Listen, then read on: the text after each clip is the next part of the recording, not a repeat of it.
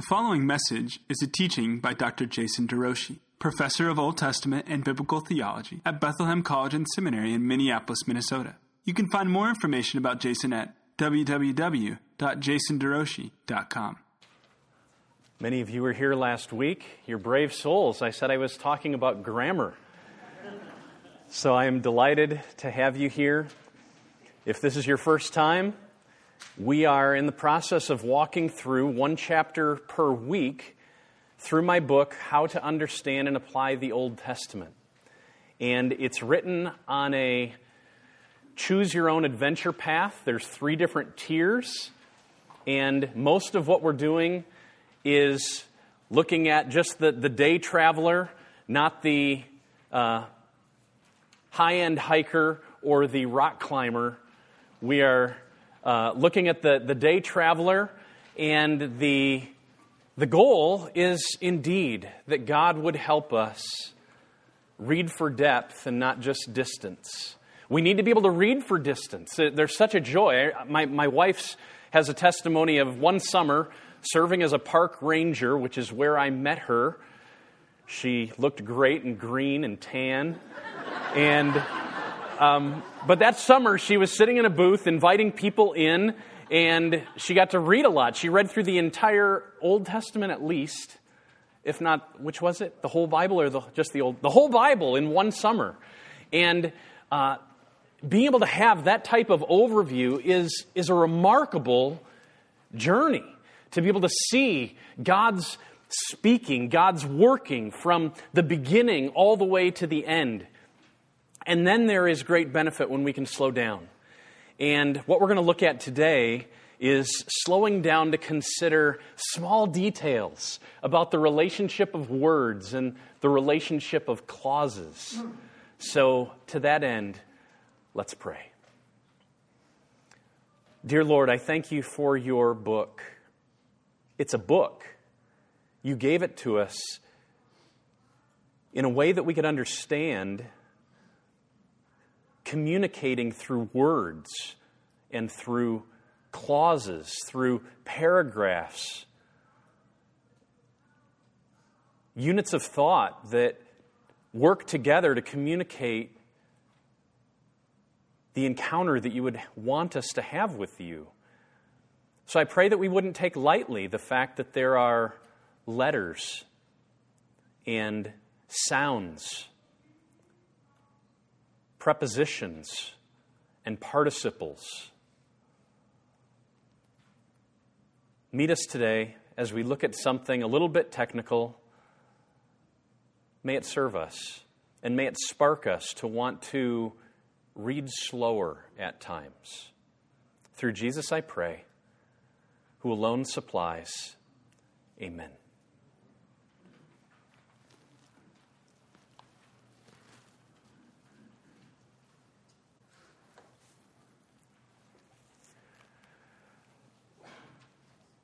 Clause, grammar, and text grammar. We are in the 5th chapter. We've moved now into the second part of this 5-part progression. Text, observation, context, meaning, application. So we're asking, how's this passage communicated? And one of the ways that it comes to us, one of the ways that God communicates it is through sounds. Scratches on a paper that are letters that are symbols communicating to those that know them, creating words. Words in specific arrangements with specific relationships that create clauses. Clauses intentionally placed with connectors or lack of connection in order to communicate specific truths and to build arguments. Clause and text grammar. So, what we're talking about here is assessing the makeup and relationship of words, phrases, clauses. That's usually where most people stop with grammar, just at the sentence level. But I'm also wanting us to rise one level up to this concept of text grammar. That there's actually, just like there's independent slots into which we fit certain parts of speech at a clause level, that texts are shaped together with intentionality and structure and rules. So we're going to look at 4 different elements today. Number 1, many of you coming in today may have said this: it's all Hebrew to me. But what I want to say is that there is a pleasing pain. If you can just recognize that God's the one who chose to give us His Word in a book, and all of a sudden pausing, slowing down to consider, okay, there's a pronoun here. What is it referring to? There's a conjunction here. Therefore. Now, what's the therefore? And asking yourself and wrestling and considering it. There's a reason, there's a ground clause given, a because. Saying, okay, it's providing the reason. Because this is true, therefore this is true. And asking yourself, why, God? Why did you give it to us this way? It can serve us. A pleasing pain, considering prepositional phrases and participles, and attempting to put together the author's flow of thought.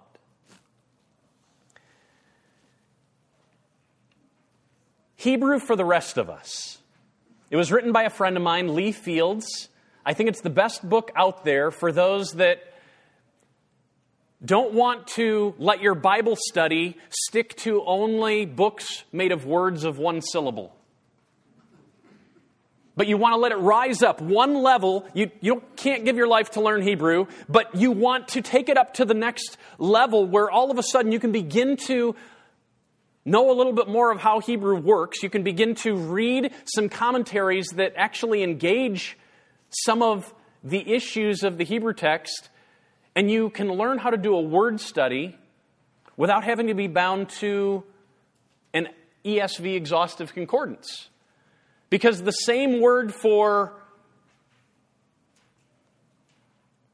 eat might actually be representing a number of different Hebrew words. And what you want to be able to do is know how to use the tool that can help you get to the list of Hebrew words, even though you only know English.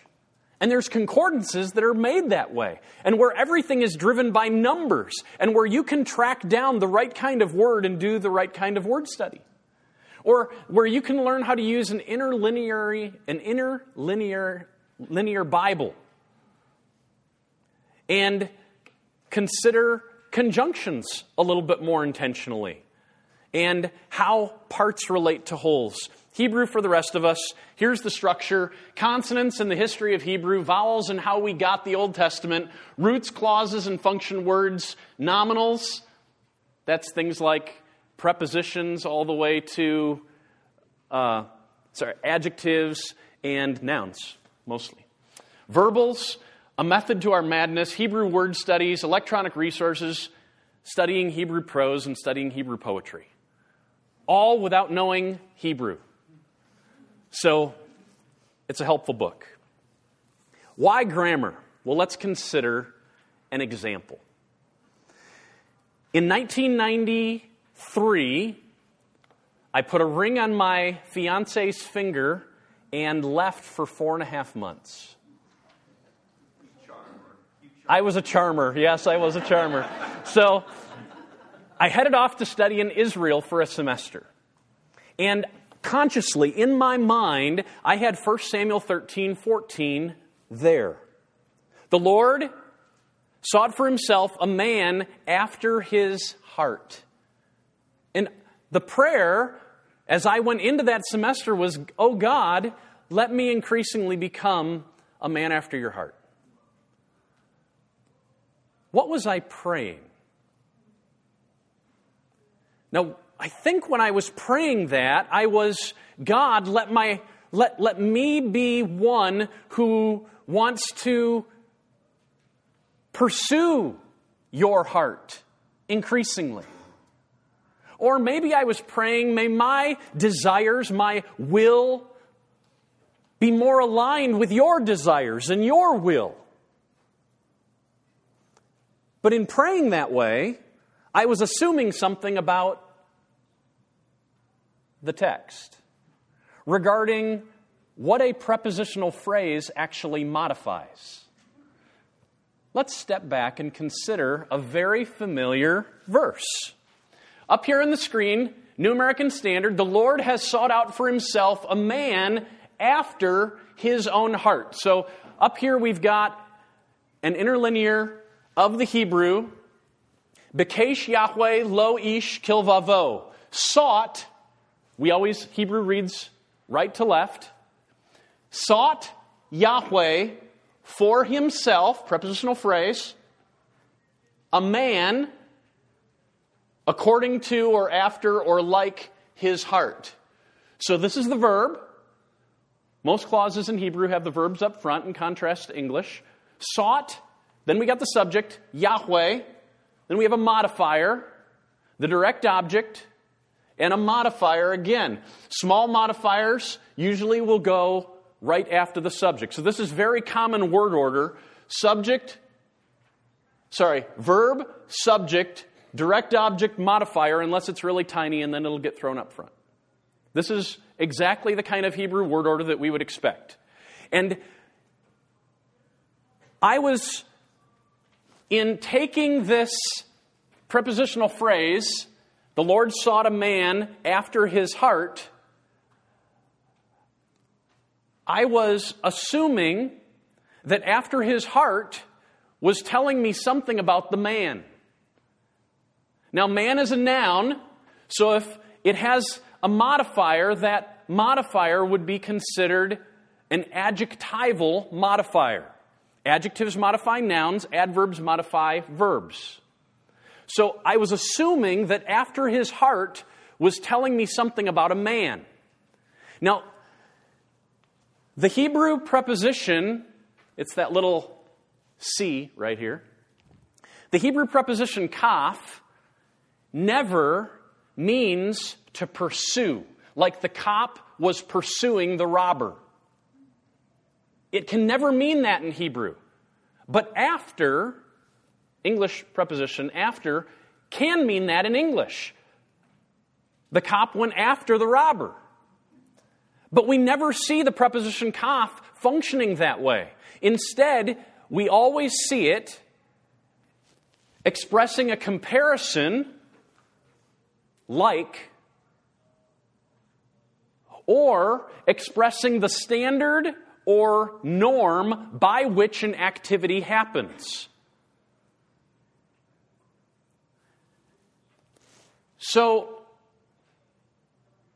I begin to ask myself, okay, here's a prepositional phrase. Even in English, most prepositional phrases actually modify verbs rather than nouns. But we do have a number of examples where preposition will modify the noun. So let's consider two possibilities of meaning if this preposition is actually modifying man. So this is adjectival view 1. Over here, sought Yahweh a man. That's the main clause. The Lord sought a man. And then there's two modifiers unpacking it. The first one unquestionably modifies the verb. He sought for himself a man. Why did he seek it? He sought for himself, for his own benefit.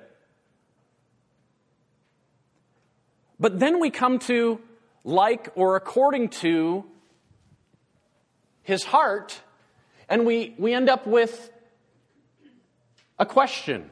All commentators agree that his heart refers to the Lord's heart, not to the man's heart. So this is Saul being replaced by one that we'll find out is named David. Saul is being rejected, and Samuel says to Saul, the Lord has sought for himself a man according to his own heart. And So if it's a man, if the man is somehow according to God's heart, there's two possibilities for reading this. If heart refers to God's character and loyalty, then what it would mean is there's a missing word, and that's totally fine. A man whose character, so heart is always internal.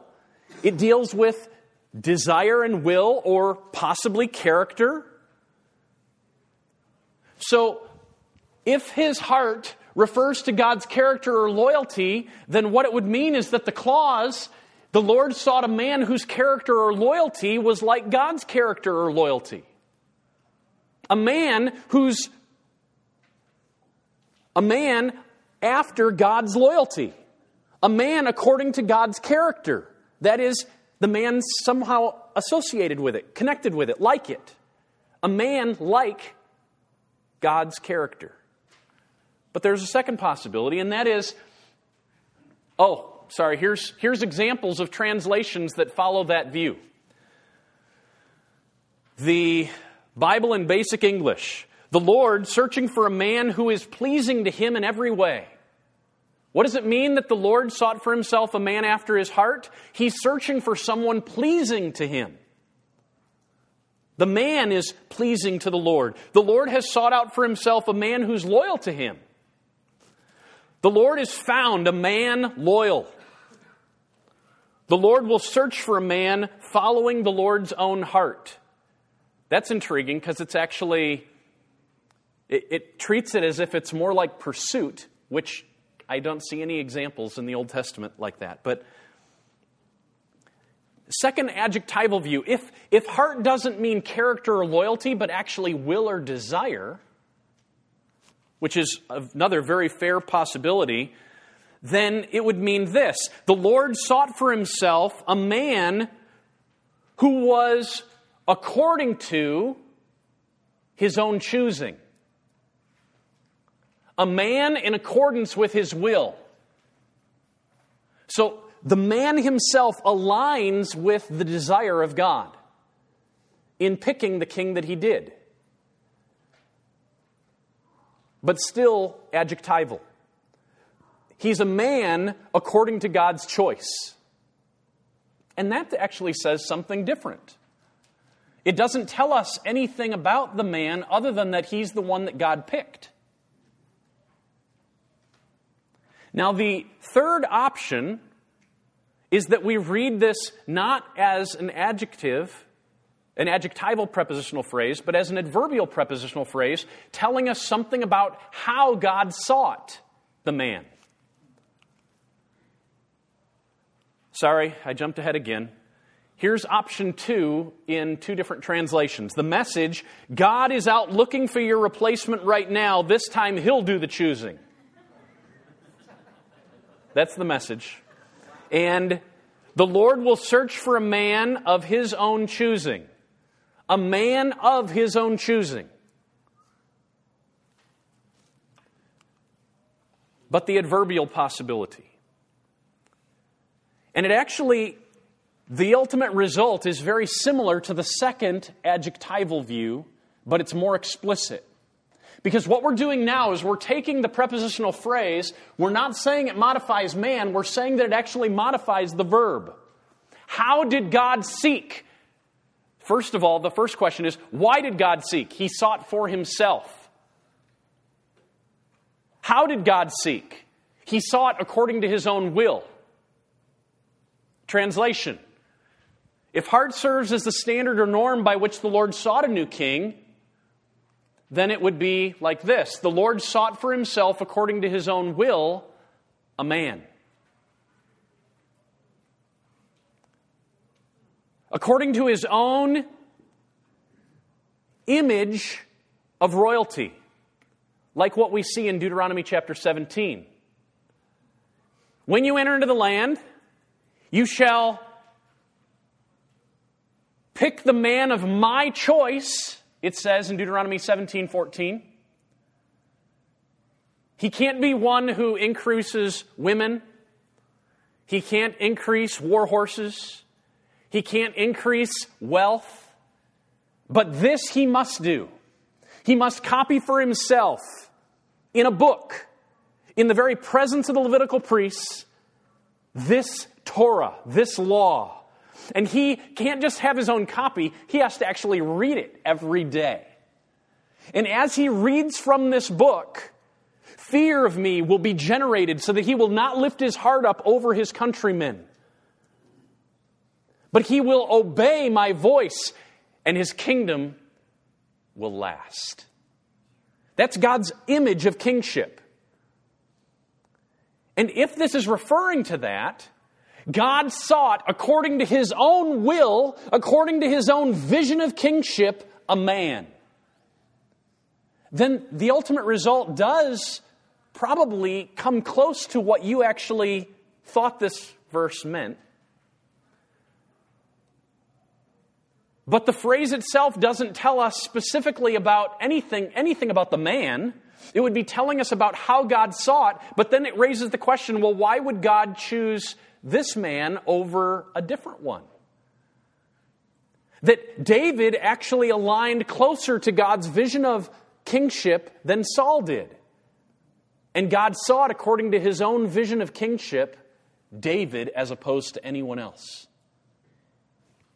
Adrian? In the context, I understand what you're saying, but technically the way this is translated, he could have chosen Pharaoh, because his will at that point was to use Pharaoh as a king for his own purposes. Is that right? This wording is such, he chose for himself, according to his own will, a man. In the case of Pharaoh, he was an Egyptian king, and he had purposes for using an Egyptian. Which Daniel chapter 2 says God raises up kings and he lowers them. So that's very true. The question would be, in the context of 1 Samuel, Right, I was going to say. so in all of kingship, you'll remember in 1 Samuel chapter 8, when the people ask for a king to judge them like the nations. That's an allusion back to Deuteronomy 17, where God says, when you enter into the land and you decide to set up a king over you like the nations. And so it invites us then to read the rest of the story in light of Deuteronomy 17. So, yes, it could just generally mean, the wording could generally mean, well, God could choose anybody.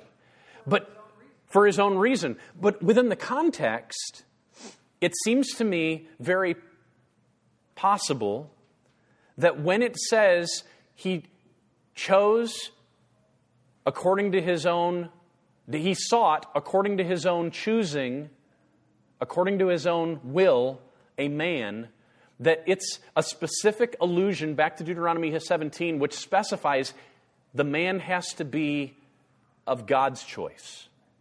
So it's a contextual understanding that sets us up for reading a text like 1 Samuel 17. Man looks at the outward appearance, but God, he looks at the heart. So, within the context of the book, I think either the adjectival reading or the adverbial reading can work. But I was assuming something when I went to Israel about what the verse was actually saying. And it was guiding my prayer life. And yet I hadn't even paused to consider that the prepositional phrase could be modifying the verb instead of the noun. So what is grammar? Steve? So Jason, Acts 13. Yep. So it says, and when he removed him, Saul, he raised up David to be their king, of whom he testified and said, I have found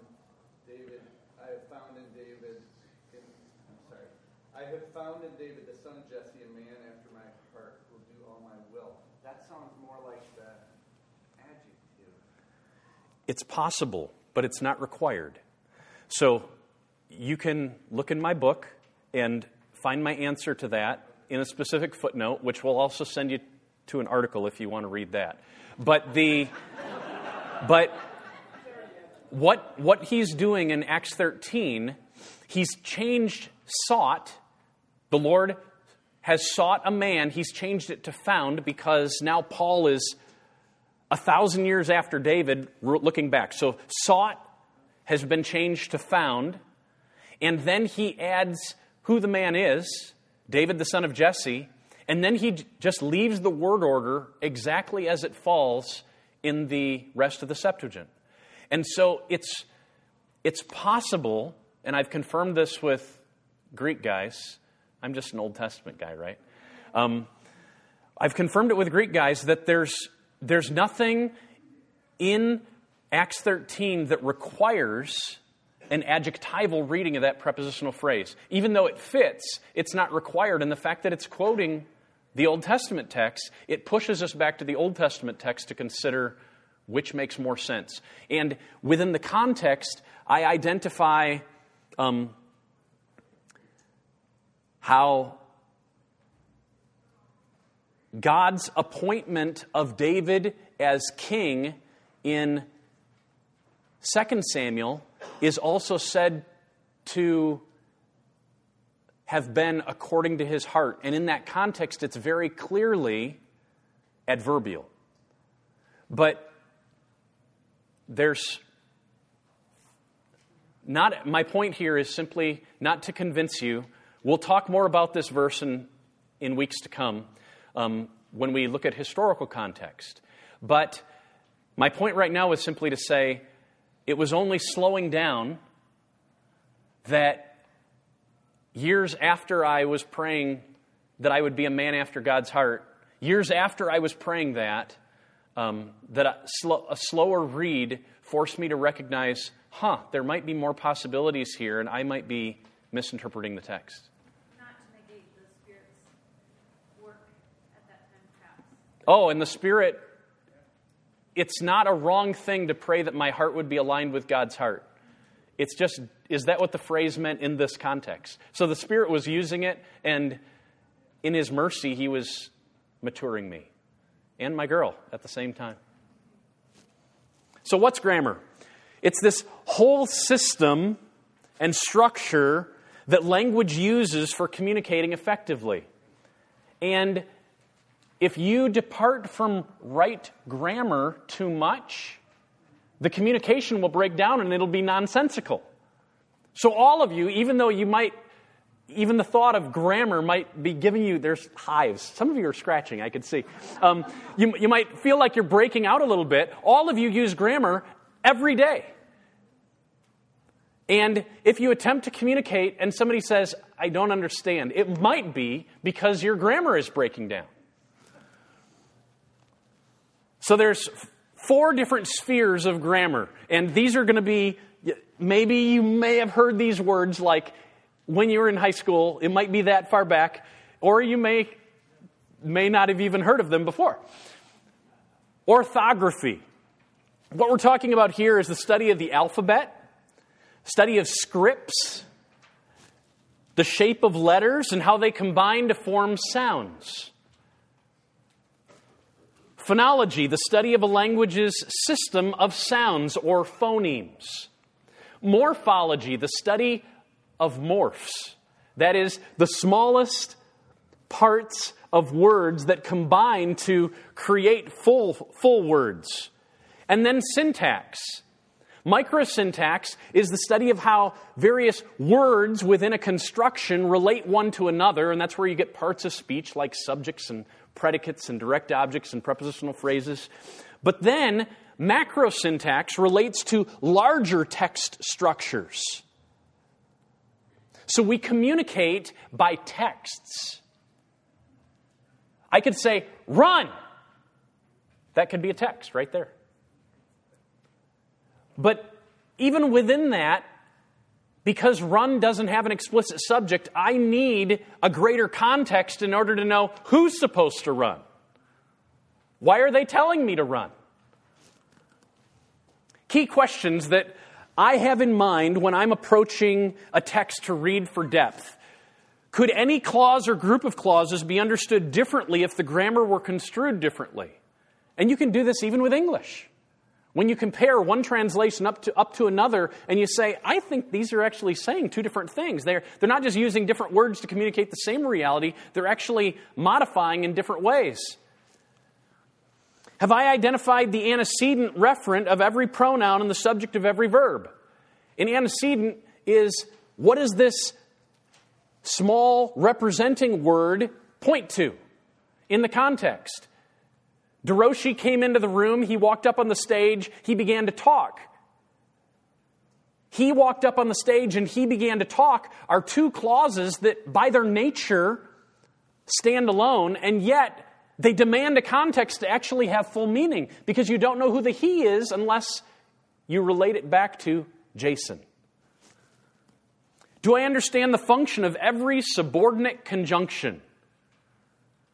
Because, since, so that, therefore. Do I know how every clause relates to its context? How every clause relates to the whole? Have I grasped the role of every discourse marker? And it came about that. That's a discourse marker in English. Once upon a time. Now, hear me. That now is building transition, making an inference. These little markers in the discourse that are like signposts telling us, did you see me? I'm giving you a signal which way to turn. Clauses and sentences. Yeah. How would you respond to the contemporary academic meme that suggests that grammar is the oppressive expression of an allegedly superior culture? How would I respond to the academic meme that says grammar is the expression of a superior culture? I would say that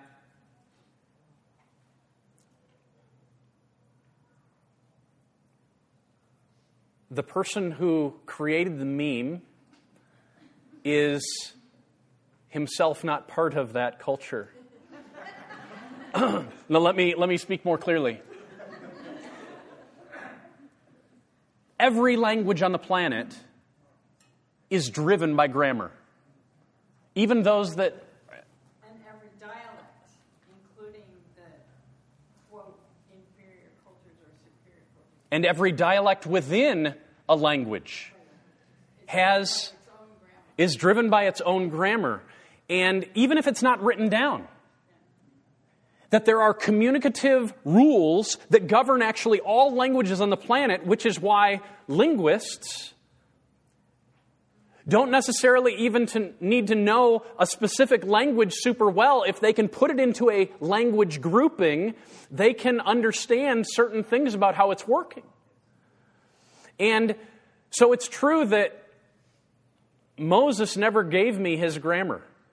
I never got to learn it from him or what they taught him at Egyptian Technological Institute, right? So, good old ETI, that's right. So what we're stuck with, without grammar having been passed on, we have to take the text that they have and look for the patterns, propose rules that appear to be guiding their structures, constraints that are guiding them in the way that they're communicating, and then create a grammar that we can teach to others.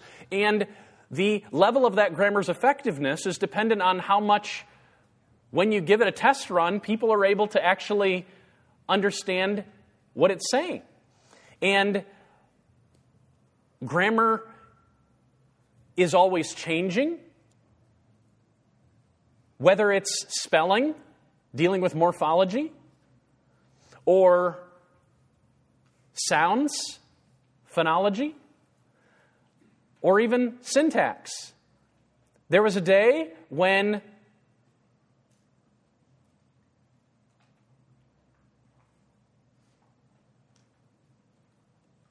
singular,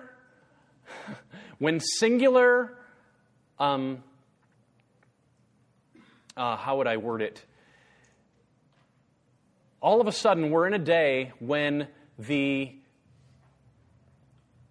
third common plural pronoun there can actually represent singular groups. But it wasn't like that when I was growing up. And so English grammar is changing. And the Chicago Manual of Style, 17th edition, actually says that's okay. But the 15th, I don't believe, did. And so being aware, that's one of the reasons why I support the updating of translations. Because languages do change. And the goal is that the present era would be able to have the Word of God in their tongue, in their heart language. And English has been altered substantially. Bill? There was a day when text was not a verb. Wouldn't you say that grammar must have something to do with the image of God and what He's given us? So, yeah, the question is, does it have something to do with the image of God? The fact that God is a communicator and that God created the system within which language works, and it may not even be part of creation, that it's just part of God's ontology, ever in eternity, that the being of God was a communicating God, such that the Trinity members could delight in one another, correspond to one another, and to do so demands communication, language. The ability to discern the order that He brought out of chaos. It's what? It is associated with the ability to discern the order. That language is associated with the ability to discern the order that He brought out of chaos. Yes.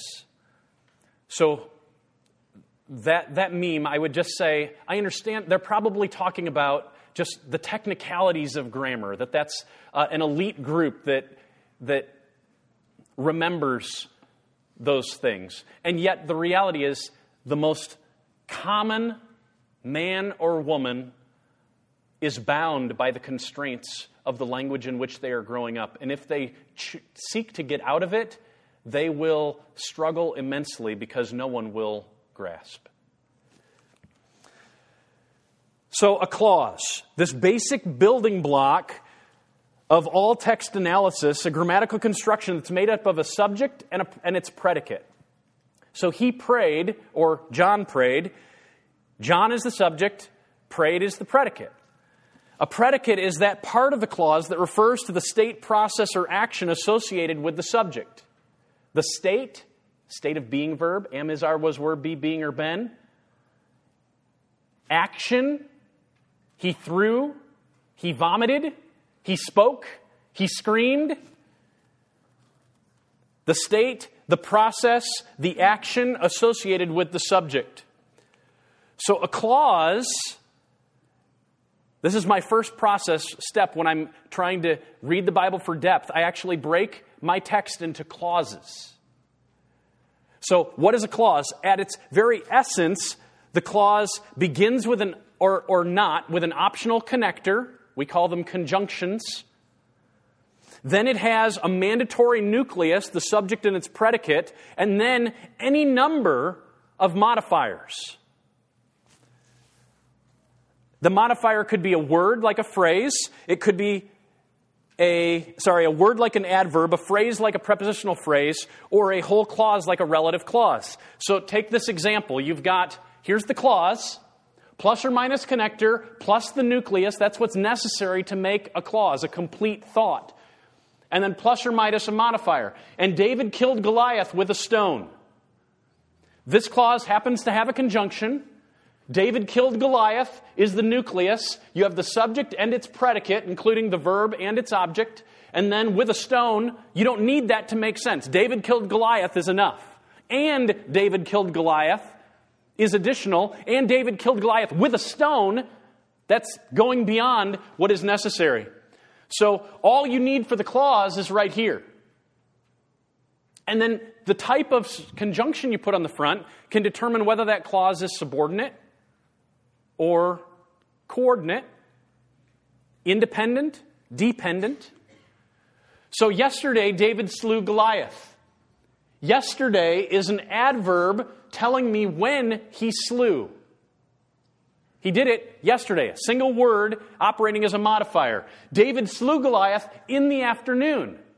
This too is a temporal modifier, but now it's a full prepositional phrase telling me more when he slew. He slew in the afternoon.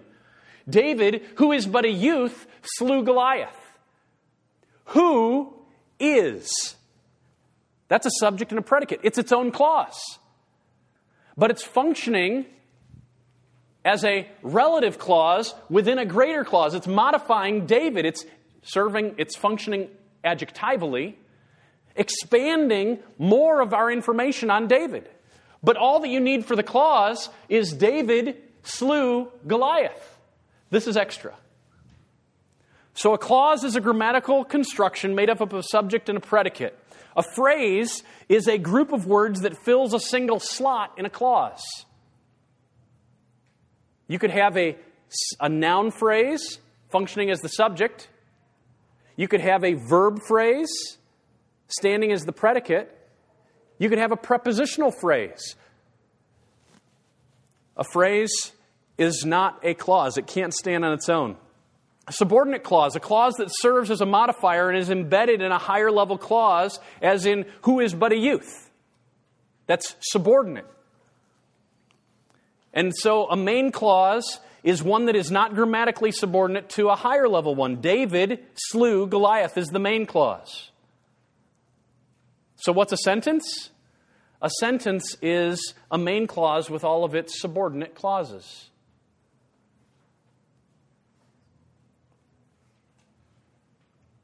So let's give it a test run.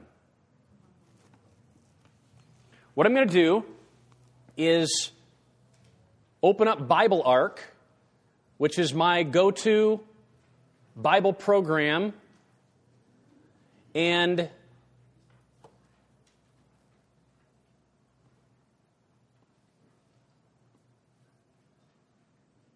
I want us to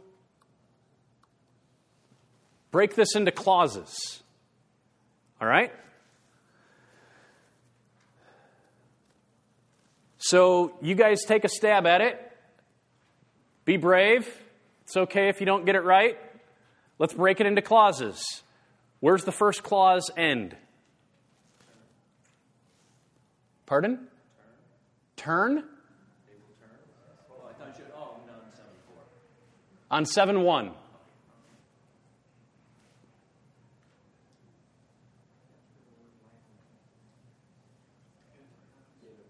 After land?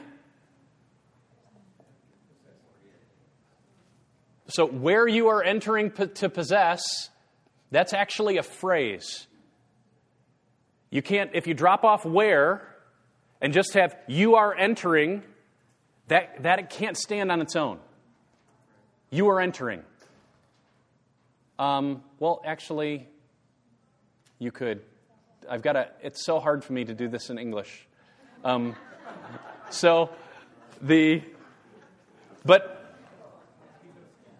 how do you expect us to do it? no.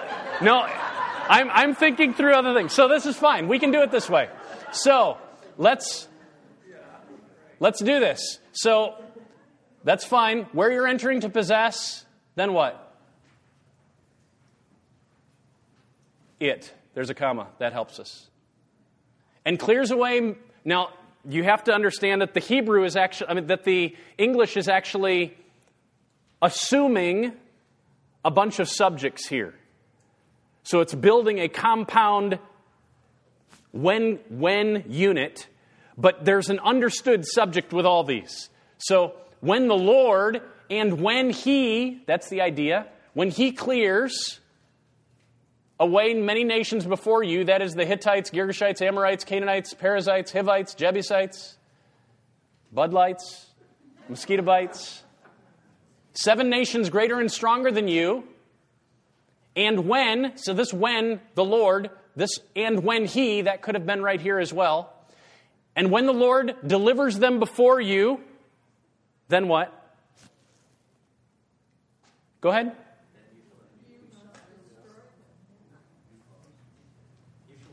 What about right here? Okay? Then you shall utterly destroy them. You shall make no covenant with them.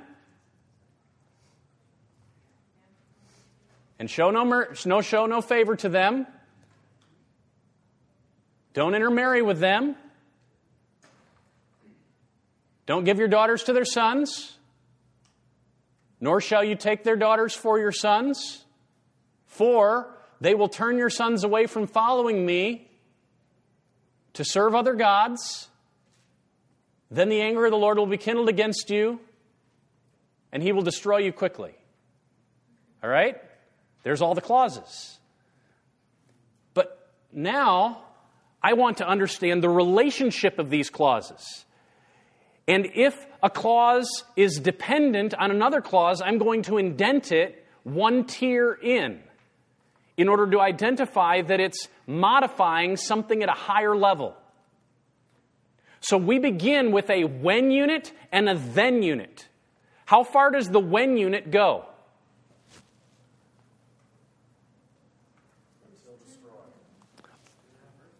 Until you get down to this clause. So I'm able to grab all of these and just indent them in. Now, notice that 7.1b, where you are entering, is actually modifying the land. So it's not at the same level as all these other clauses. So I'm going to indent it in here. You could bring it all the way over to here if you wanted to. But I'll just indent it there in order to show that you've got a unit here. When the Lord your God brings you into the land, and when he clears away, and when the Lord delivers, and when you defeat them, then you shall utterly destroy them. Now, he begins to unpack what does he mean by utterly destroy them. And so that means what follows here, don't do this, and don't do this, all of that is unpacking. You shall utterly destroy them. What's the implications of that? Don't make a covenant with them.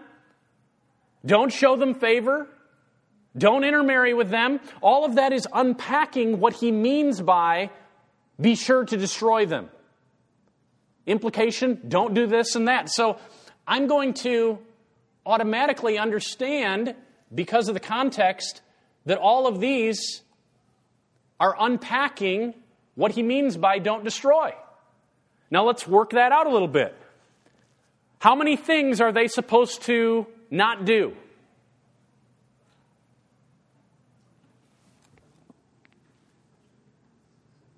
What's the next grouping of thought? And you just follow the conjunctions. What's the next grouping?